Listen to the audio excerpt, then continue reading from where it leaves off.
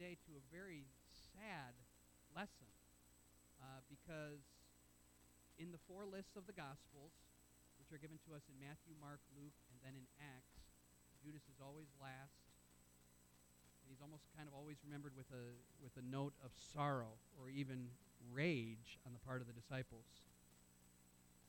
because he was not who he claimed to be. As we kind of get into this, you'll remember, of course, Vacation Bible School and Captain Romeo. Now, don't give it away if you know who Captain Romeo is, because we always ask ourselves, we have a lot of fun with that as we drive the kids back and forth, who is really under that mask? Who is Captain Romeo? Anyway, Captain Romeo is doing something. There's a word in the Bible. It comes from two words, hupo and krites. Hupokrites. You can kind of hear an English word there, hupokrites, right? It comes from a word meaning under a mask or judging under a mask. And you've seen old pictures of theater where they have like a mask with straps on it and a mask with straps on it. One is a happy face, one is a sad face, you know what I'm saying? And people in acting would wear these masks, and you're at a party and you're like, or not a party, but you're at the theater watching and you're saying, I think that might be Jim behind that mask. And you're trying to judge who it really is underneath there.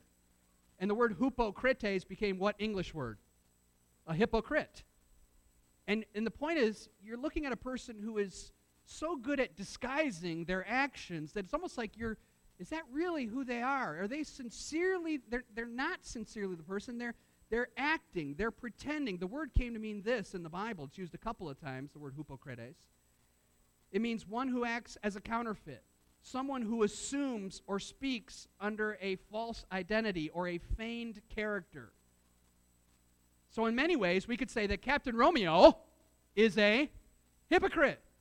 He's acting, or she is acting, pretending to be someone that he or she is not.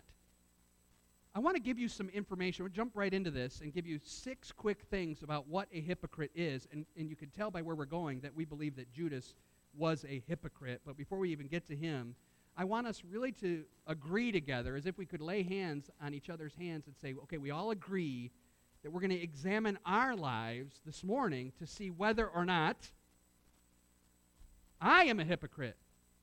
Not whether or not Derek is a hypocrite or Karen is a hypocrite, but whether I am, because it's real fun and easy to point out other people's problems.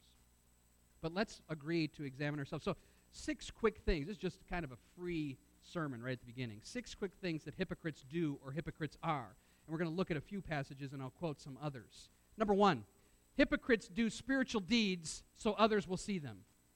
Hypocrites do their spiritual deeds so others will see them.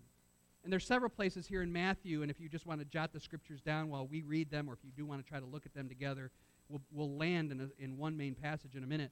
Matthew 6, verse 5, in the Sermon on the Mount, when you pray, do not be like the hypocrites, for they love to pray standing in the synagogues and on the corners of the streets, that they might be seen by men. Down in Matthew 6, verse 15, no, that's not the right verse, 16. Do not be like the hypocrites when they're fasting, because they disfigure their faces so that they might appear to men to be fasting. I want everyone to know my spiritual deeds. Matthew 23:14 says they make long prayers for a pretense.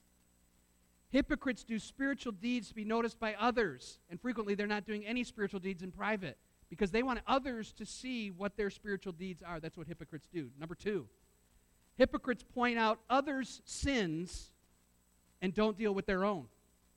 Hypocrites point out others' sins and don't deal with their own. So if you're a check mark already on hypocrites number 1, like you do spiritual deeds to be seen by others, you're in danger of being a hypocrite.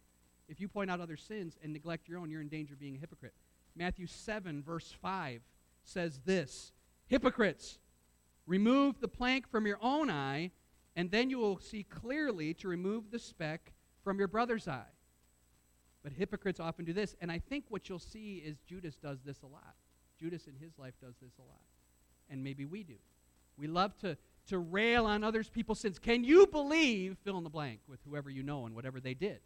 And meanwhile, you ignore yours, which happens to be a tree trunk sticking out of your face, and they have a small speck of dust in theirs. Your problem is huge, and it's not an issue. But their problem is very small, but you're quick to point those out. That's what a hypocrite does. Thirdly, hypocrites are not sincere in their desire to learn. Hypocrites are not sincere in their desire to learn. We don't have to turn there because we're getting outside the Sermon on the Mount passage, but Matthew 25, verses 7 to 18, some people came to Jesus and said, "Is it lawful to pay taxes to Caesar?" But they weren't really wanting to know the answer to the question. The passage tells us they just wanted to trick Jesus, and Jesus called them hypocrites. Hypocrites are not sincere in their desire to learn. They're doing everything they do for a show. They come and sit in a service because they know it's important that others see them doing that, and they have a need to keep up outward appearances, but they have real no desire to learn. They ask questions in Sunday school or of their coworkers or of their family members only to make themselves seem spiritual or because they want to trick or deceive. They're never asking questions out of a sincere desire to learn. Is that you? If it is, you're a hypocrite. Number 4, hypocrites ignore heart issues.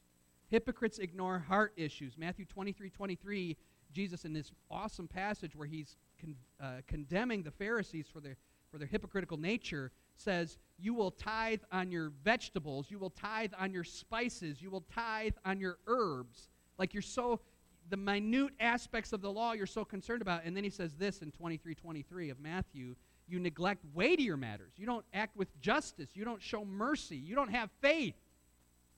Who cares if you're tithing on your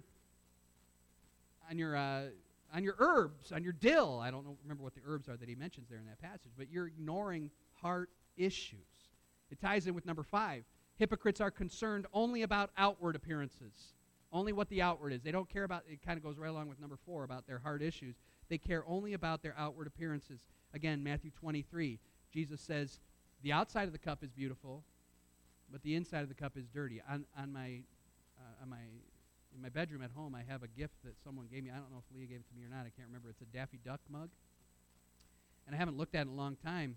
And since I've kind of set up an office here, I thought maybe I'll bring that in. I kind of looked inside, and the bottom of it was just, the outside looked great. I mean, it looked just like Daffy, nice yellow beak on it, just beautiful. I just love it.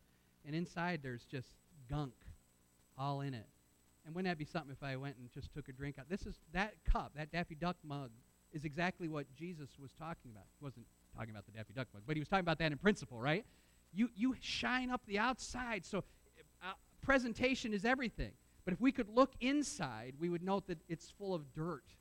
He mentions that again in another analogy when he says, you're like whitewashed tombs. You're like the cemetery that has the shrubbery all trimmed and the flowers are planted and the bird mess is wiped off the stone and it's beautifully painted.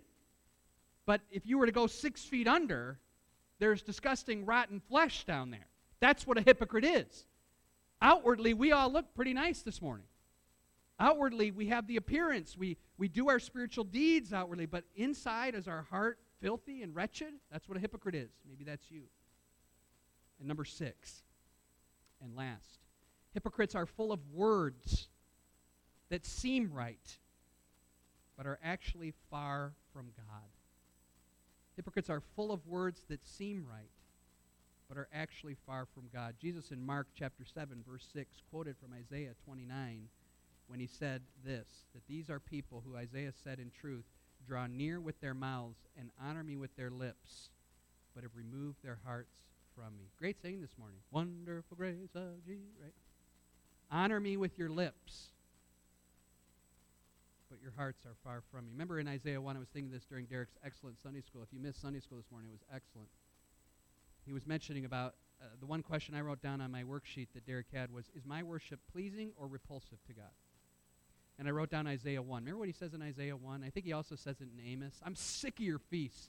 I'm sick of your sacrifices. I'm sick of your rituals. I'm sick of all that stuff because there is no reality to your relationship with me. You're doing everything on an outward level. That's what hypocrites do. There's another word in the Bible. It's not hypocrites. It's anapokrites. And it's an important word.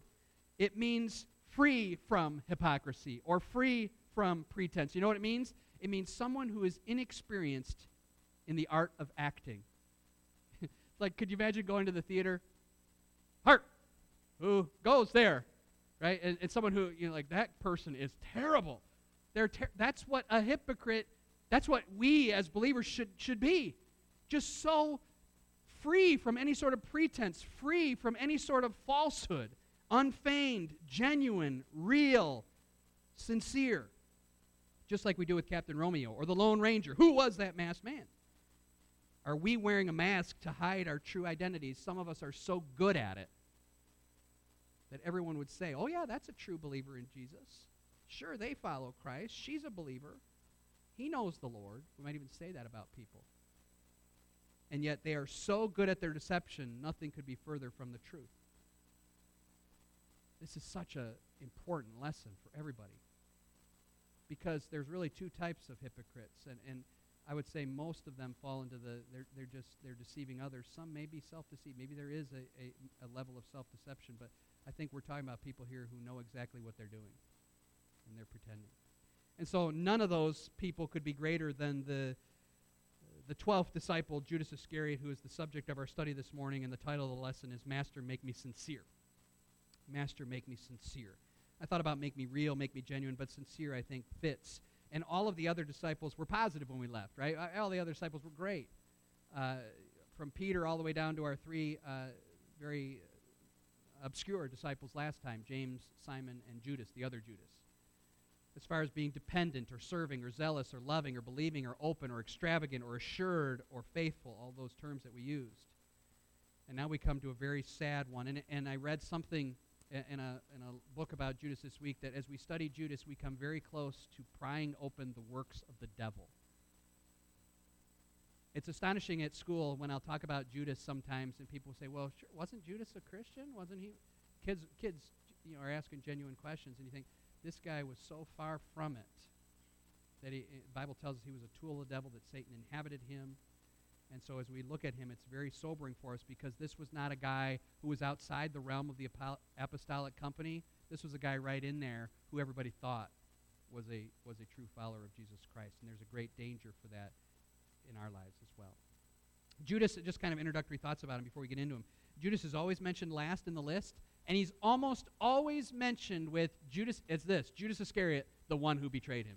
Judas Iscariot, the one who betrayed him. The other 11 and the writers of the Scripture could not disconnect the man from his treachery.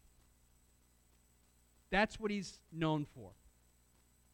And we must not let that, though, be the only fact that we walk away with, that he did that deed. Why did he do it? How could he do that? And what lessons do we take from it? His name is Judas Iscariot. If you've wondered what that meant, it simply means he was a man of Kerioth. That was a place, if you look in Joshua 15:25, a location or a town in southern Judah. And so Judas was the only disciple not from Galilee, so he was kind of an outsider. And maybe that made it easier for him to pretend. Or maybe it made him easier for him to go ahead and betray Christ because he wasn't connected like the others. His father's name was Simon. And can you imagine this father? We don't know anything about him from Scripture other than his name. But I can't imagine that this father has much to be proud of in regards to his son's life. Let me look at these. I know I have lists today in the sermon. I don't usually do that. We've already gone through a list of what hypocrites are like, and I don't want you to just, okay, I got them all down, but we want to evaluate.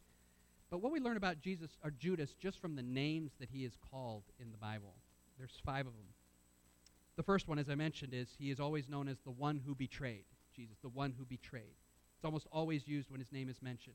That word means to deliver to the power of someone. He's also called a traitor, which is just someone who acts as a betrayer. Biblically speaking, Judas is the man whom betrays Judas, and he has been forever associated with that idea. We have kind of updated that with like a don't be a Benedict Arnold, but for 2,000 years we could say you're a Judas if you are a betrayer of someone. And the disciples could not think of him without that phrase. He is the one who stabbed the Lord in the back, the betrayer. Second, he is also called one of the 12. He's almost always called one of the 12. I did a little search for this, and 1, 2, 3, 4, 5, 6, 7 times in the New Testament, Judas Iscariot is referred to as being one of the 12. And you say, well, what's the big deal? He was. Mark 26:14, one of the 12, called Judas. Matthew 26:47, behold, Judas, one of the 12, came with swords. Mark 14, verse 10, Judas, one of the 12, went to the chief priests. Mark 14, verse 20, this is astonishing. Right during the Last Supper, Jesus said about the betrayer, it is one of the 12. And why am I making a big deal of that he's called one of the 12? I find it fascinating because it's not bad enough that the enemy, that there was an enemy who was a betrayer and a traitor, but it came from inside the circle. He was one of us. And not just one of us, he was one of the 12. Remember when Jesus came down the mountain, Luke 6, we just left off on that passage when we started this summer series. He goes up on the mountain to pray. He's making this important decision because many people are following Jesus. He's going to choose 12, and he chooses this man. We're going to talk about this in a second too. But he was from inside the group. And I think the writers of Scripture are trying to point out a lesson to us. And I'm going to say it at the end, but the lesson of Judas stands for us as a warning. As a warning that we not follow in those same footsteps. Closely connected to Christ, appearing to be a true follower, and eventually just kind of wandering away. Maybe not doing such a heinous act as Judas did, but it's almost like we could say, they were one of the church. They were one of Grace Baptist. They were one of the followers. And that's what they said about Judas. Thirdly, and it's amazing how our lessons this morning we're going to go right to the lesson that you went to this morning in Sunday school on Mary of Bethany. But in that passage in John 12, thirdly, he's called a thief. Again, think of his father, Simon. Oh boy, my son, the one who betrayed. He was one of the 12, and he betrayed. He's a thief. Says he was the treasurer of the group, but that he often took from the bag. Disciples didn't know that at the time. John's writing much later. Do you think they think if they knew that at the time, they'd make him the treasurer? It's like, here you go, John, you be our treasurer. We all know you're a thief, but you be our treasurer. He was so good at tricking everybody that he was entrusted with one of the most important jobs. But he kept taking it. Fourthly, he's called the son of perdition in John 17, verse 12. That phrase just means a man who is doomed to destruction. I'm sure Simon went around saying that about his son. Hey, you hear about my boy Judas? He's a son of perdition. There's only two people in the Bible ever referred to by that name, a man who is doomed to destruction. One is Judas. Who's the other? The Antichrist. The Antichrist. As he's indwelt by Satan, right? Nice company to be in, huh? Wouldn't you like to be Judas? Hey, we're part of a special group. Only the two of us are called the son of perdition. It's me and you, Antichrist. Fifthly, that weren't bad enough. We're kind of going in stages here. He's called a devil. In John 6:70, which was the passage that we read earlier, Jesus says, "Did I not choose all of you, and one of you is a devil?" Actually, if you look at that translation in the original a little more closely, it could be translated, "One of you is the devil." One of you is the devil. Judas was not just mistaken in his intentions. Judas was a tool of Satan, used as an adversary of Christ, who was working from the inside out as a complete fraud, a phony, a fake. He may have been originally attracted to Jesus for personal gain by the idea of a political Messiah, but he never truly heard the message of Christ. Some people said he gave his life to Jesus because he traveled with them for 3 years. He gave his life to Jesus, but he never gave his heart to Christ. I want us to do something for the last little bit, and that's to look at two passages. Can we do that? Matthew 26 and John 12. So we can open to both of those passages and kind of be ready to flip to both, because they're parallel passages, and one gives us information that the other doesn't. And so we won't flip a lot, but I do want you to have both open, so if I refer to one, you can glance down. John 12 and Matthew 26. Both are referring to the same story, which we learned about in Sunday school. It's the Last Supper, and Mary of Bethany comes to anoint Jesus' feet with the alabaster box of ointment. And what we're going to do as we look at Judas is examine his character. And again, I hate to just keep doing lists, but this is the way I think. 7 things the Bible reveals about his character. We already learned what hypocrites are and what they do, and here's more specifically what Judas's life is characterized by. And we'll go through them fairly quickly so we can get to some application at the end. And again, the whole point is not to say, oh, Judas was a crummy guy. It's to say, am I a hypocrite? Am I like Judas? Let's read the passages, okay? Let's first read the Matthew 26 passage. And I think we'll just read that one because we'll refer back to the John 12 one from time to time. But let's just read the Matthew 26 one, starting at verse number 1, because then we can refer back to it after we've read it all. The most important thing we can do is read it. So, verse 1, "It came to pass when Jesus had finished all these sayings that he said to his disciples, 'You know that after 2 days is the Passover, and the Son of Man will be delivered up to be crucified.' Then the chief priests and scribes and the elders of the people assembled at the palace of the high priest, who was called Caiaphas, and plotted to take Jesus by trickery and kill him. But they said, 'Not during the feast, lest there be an uproar among the people.' And just as an aside here, no matter what the people wanted, not during the feast, you know what God was going to do? Going to kill his son on the exact day he wanted to, which was right in the middle of the feast, right on the very day of Passover. So and we're going to talk about God's sovereignty and man's responsibility here in a minute, but God is in charge of these events, no question about it. Verse 6. When Jesus was at Bethany in the house of Simon the leper, a woman came to him having an alabaster flask of very costly fragrant oil, and she poured it on his head as he sat at the table. Or as we learned this morning, as he kind of leaned or reclined at the table. But when his disciples saw it, they were indignant, saying, "Why this waste?" Now notice in verse 8, it says, the disciples saw it. Flip to the John passage quickly, and keep your finger, of course, keep doing that flipping if you can. In the John passage, notice it's Judas the one that immediately says that. Verse 4, John 12:4. Same story. Mary took the ointment, and verse 4 says, "But one of his disciples, Judas Iscariot, Simon's son," here it is again, "who would betray him," I told you they never leave that out, said, "Why was this fragrant oil not sold for 300 denarii and given to the poor?" Now in the Matthew passage, it shows us that he immediately jumps on that. Let's keep reading the Matthew passage, okay? Just pointing that out to you. Verse 8.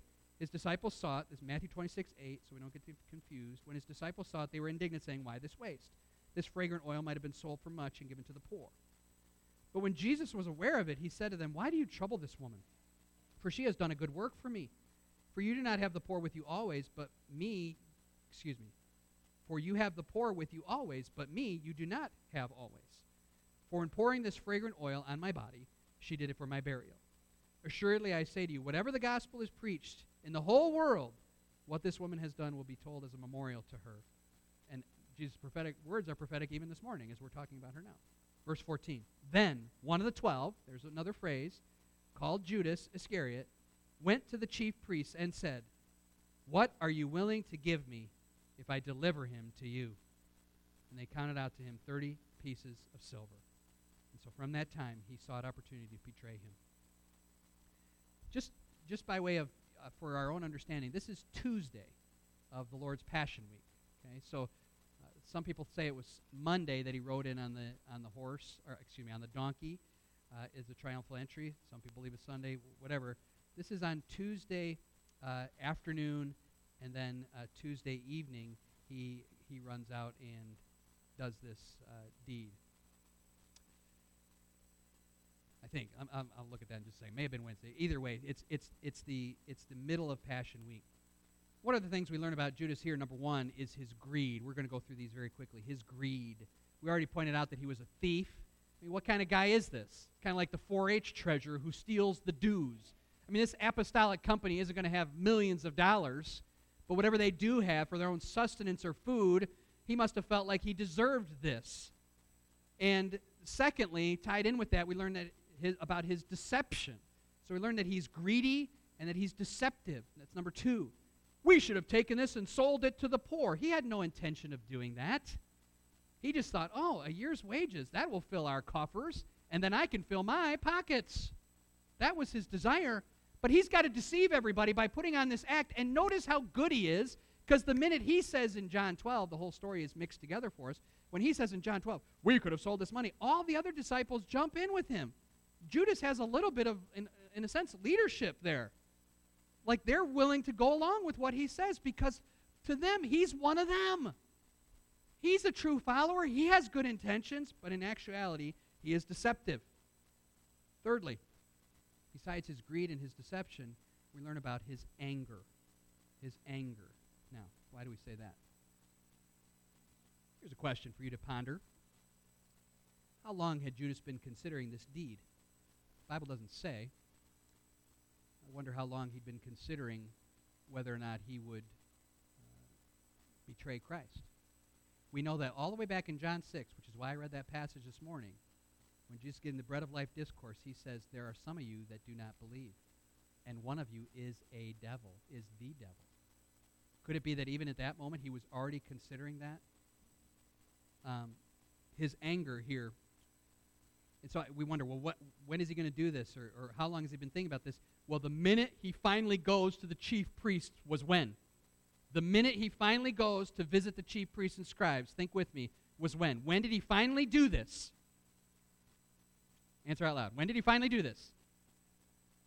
Not date, not time. At what moment? What prompted it? And what specifically prompted him to run out and why is he angry? That's what I'm saying. He's angry. And he leaves that room, slams the door, walks a mile and a half, probably not like that, but walks a mile and a half from Bethany to Jerusalem.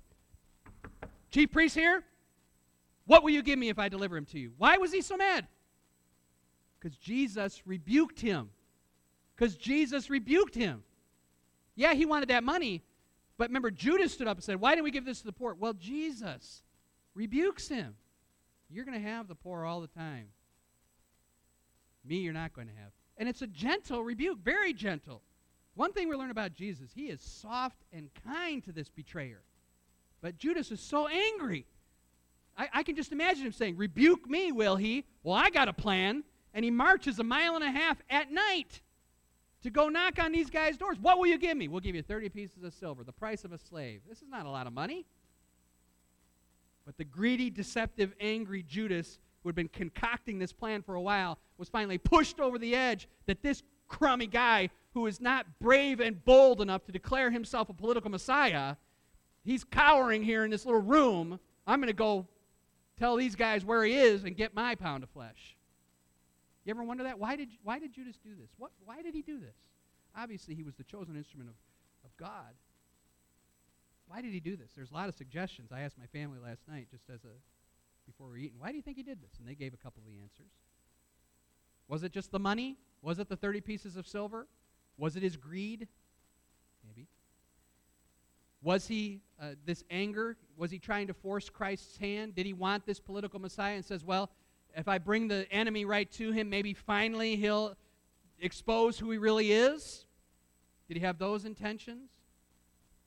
Maybe he was jealous of others. He felt the outsider, like the outsider. Remember, he was from Kerioth and everybody else from Galilee. Maybe it was fear of the inevitable. He knew what was coming. He knew that it was only moments before the Romans would, because he knew the plans that the Jewish scribes were concocting as well. And, hey, I'm going to step out of that group, and I'll get some money on the side, say, there they are, and I'll kind of escape. Maybe that was the motivation. What eventually drove him to do it, though, is this rebuke by the Lord, and this is what is true of hypocrites. When Christ firmly and finally speaks to them through his word, they reject it. I also want to point out to you that this was God's plan from the beginning. There's many prophetic statements, even some that Jesus quote, just for your own study this afternoon, if you wanted to give further attention to this. Psalm 41, verse 9. My own familiar friend, whom I trusted, who ate my bread, he has lifted up his heel against me.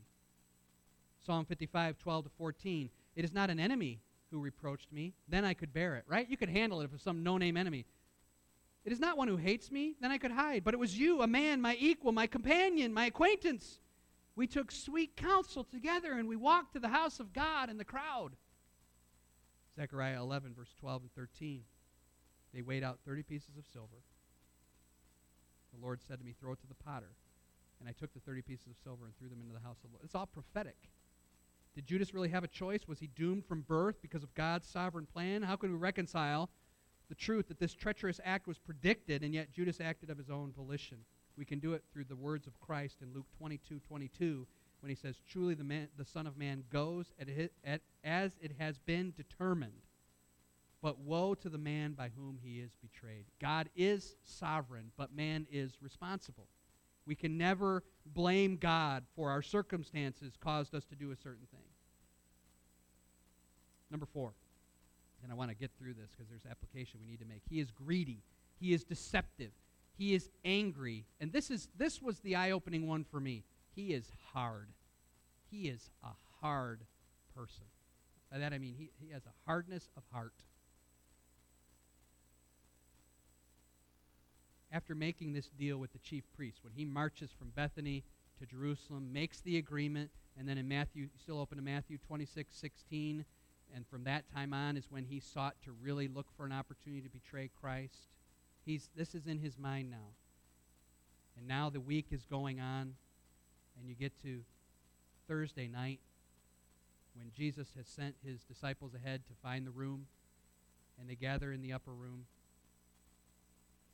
you still have the John passage open too, right? I kind of shut mine, but did you keep? I hope you kept it open. Flip to the John passage. Look ahead to chapter 13, please. Here's the feast, okay? This is a day and a half after this episode with Mary and Judas, okay? So you understand the timeline. Not much time has happened here. If it's Tuesday night and Judas goes to the chief priest on Tuesday night, then Wednesday passes, and there's a few. This is now Thursday, okay? And this is just Judas is thinking about this. Look at verse 1. Before the feast of the Passover, when Jesus knew that his hour had come, that he should depart from the world to the Father, he loved his own who were in the world. He loved them to the end. And I would say that he even loved Judas. And I'm going to show you two reasons I believe that. Supper being ended, the devil having already put it into the heart of Judas Iscariot, Simon's son, to betray him, a day and a half earlier, or even earlier in the John 6 passage.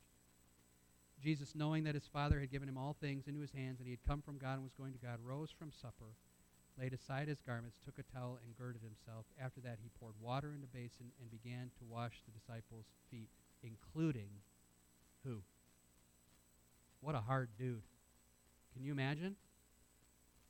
This guy is a hard guy. He's thinking about how he's going to get this man arrested. I don't know if Judas knew the end. I don't know if I figure he must have known they were going to kill him. Maybe he thought Jesus was going to overpower him with his political aspirations or whatnot. But Jesus is bending down with a towel wiped around him, doing the work of a servant, and Judas, in a hard heart fashion, rejects that. There's another instance where he demonstrates his hardness. Of course, there's many places where he hears Jesus say, one of you is the devil. I mean, Judas never considers that it might be him, or never at least gives thought to that. It's times when he says, not all of you believe. He says it right here in this passage. Simon, when in John 13, when Peter complains about the washing, Jesus says, you must be washed, or you have no part of me. Look at verse 11. He knew who would betray him, and he said, you are not clean. And Judas, again, the hardness there. He doesn't admit that that's him. Later, when Jesus takes that morsel and dips it in the sop, you mentioned that this morning, just a fascinating thought here. You ever wondered what that's all about? That sop was filled with a sauce with herbs and salt and fruit and dates and raisins. It was a dip for your bread. And it was a special thing for the host to take a morsel and dip it in the sop and then give it to the guest of honor. And he gives it to Judas. Now Jesus says, it is the one I give who betrays. He's just washed his feet. He dips that bread. You are the guest of honor. Why doesn't Judas just break down right there? Could he have? Absolutely. Why didn't he break down? He's a hard man. He takes that bread, hits the road. Man, is he hard. And hypocrites are hard. Hebrews chapter 6 says, it is impossible, once you have tasted of the heavenly gift and abandoned it, walked away, that you can renew yourself to repentance. And so many people have the privilege and opportunity that Judas had. They're raised in a Christian home. They have a wonderful church family to come to. They have Scripture. They have all kinds of apps that teach them about the Bible. They have wonderful privileges and opportunities, and they turn it all, they reject it because they're hard. Fifth, that one is astonishing to me. He's a hypocrite. We've already learned that, but his hypocrisy is in the Matthew 26 passage. Are we still flipping back and forth? I hope so. Matthew 26 passage, verse 25. In this same moment, when he dips that sop and says, one of you is going to betray me. And, all the disciples start saying, Lord, is it I? See it in, verse 22 of 26 in Matthew. They're exceedingly sorrowful. And they said, they all start saying, Lord, is it I? You know what Judas does? He joins right in with that. He says in verse 25, then Judas, who was betraying him, said, Rabbi, is it I? Even to the last minute, he's playing the part. He's acting. Why didn't he just get up and say, if he was bold and brave, he said, you're right, it's me, and I'm out of here. He plays the part with the other people. John and Peter, is it I? Is it me? Judas, is it I? What a hypocrite. He played it so well. that when he left the room, all the disciples thought, oh, he must be going to buy something else for the supper. Even though Jesus was like, whoever I give this to is going to betray me, he gives it to Judas. Is it I? Judas walks out. Oh, we must need more soup. He's so good. And maybe some of us are so good at pretending, at being this hypocrite. 6, notice his spiritual state. He is unclean. He is a devil. He is uncommitted to Christ. I want to point this out. Everyone else at the meal, when Jesus says, one of you will betray me, what do they say? What do they say? Say it out loud. What do they say? Say it. What do they say? What do they say? What? They say something else before they say, is it I? What do the disciples say? Verse 22, what do the disciples say? We're getting close to it, Cherry. Lord, is it I? And Judas says, Rabbi, is it I? Ah. See his state? Master, is it me? Lord, good teacher. Couldn't fool us there. And 7th, turn ahead to Matthew 27, just a chapter ahead. What is the final thing we learn about him before we make some application? He is unrepentant. He is unrepentant. This is a key. Could Judas have gone out and prayed to God and asked for forgiveness for betraying Jesus? I mean, these are great what-if questions. He's called the son of perdition. He's doomed to destruction. It's in God's sovereignty. He knows that Judas will not repent. But hypothetically, this is not a sin that he could not overcome. This is not a sin that God would not forgive, in my opinion. But he goes out, and he's overcome with remorse. And we say, oh, good. Maybe he repented. Look at it. After the arrest and Judas with just his hard heart kisses Jesus in the garden. Verse 1, when morning came, 27:1, when morning came, all the chief priests and elders of the people plotted against Jesus to put him to death. They got him. They bound him, led him away, and delivered him to Pontius Pilate. And all of a sudden, Judas, verse 3, his betrayer, seeing that Jesus had been condemned, was remorseful and brought back the 30 pieces of silver to the chief priests and elders, saying, I have sinned by betraying innocent blood. Boy, that sounds great. They said, what is that to us? You see to it. Get lost, pawn. Verse 5, he threw down the pieces of silver, prediction from Zechariah 12, and the chief priests bought a field, and Judas went out and hung himself, and his body burst open. We'll talk about that in a second. He was remorseful. The Bible was not written in English. You all understand that. And so to understand what the words really mean, we can't look at an English dictionary. We have to go back and find out what the Greek word is. And it's very important. Because it sounds good. Even his words sound good, but he's still a hypocrite. He's still deceptive. The word is metamelomai. And here's the meaning of it. It has the idea of changing one's mind or purpose after having done something regrettable. Hear that? But it is contrasted with another Greek word, metanoo, which means to repent. Because this word that's used here, to be remorseful, expresses the mere desire, listen carefully, the mere desire that what was done might be undone. It is accompanied with regrets and remorse, but no change of heart. It is an ineffective repentance for which forgiveness of sins is not promised. It means little or nothing more than a dread of the consequence of what one has done. Whereas metanoo, the real word for repentance, means regretting and forsaking the evil by a change of heart. Did you get all that? I'm not trying to be intellectual with you, but you have to understand what the word there means. It means, I wish I hadn't done that because now I'm in a heap of trouble. Not, what have I done against God? That's repentance, and I will change and move on from this. He is not sorry because of his sin. He's sorry because he's been exposed, and it didn't bring out the results that he'd hoped for. Maybe this is indicating that he hoped that once Jesus was pressed a little bit by the leaders, that he would come out as the political ruler that Judas really wanted. I don't know. But the consequences were out. All the other 11 knew now. And Judas must be thinking, what have I done? He goes and hangs himself, and Acts 1:18 and 19 tells us his body bursts open. In other words, he's such a pathetic figure, he can't even hang himself right, that the rope must have broken and he fell onto some rocks. And the last thing we know about Judas in the Bible is that his entrails gushed out. Acts 1:18. When we went through our study in the Gospel of Mark, we talked about the different types of people who are connected to Christ. And one of the people, as we related it to Judas, was that they were a connected fraud. I won't go over all of them, I just want to finish. A connected fraud. They might emotionally invest in Jesus, mentally invest in Jesus, and even outwardly look like they are investing in Jesus, but that's it. How can you know for sure that you are not a Judas? There are Judases in every age and at every church. They have opportunities. They have love expressed to them, even love like Christ expressed to Judas in the upper room.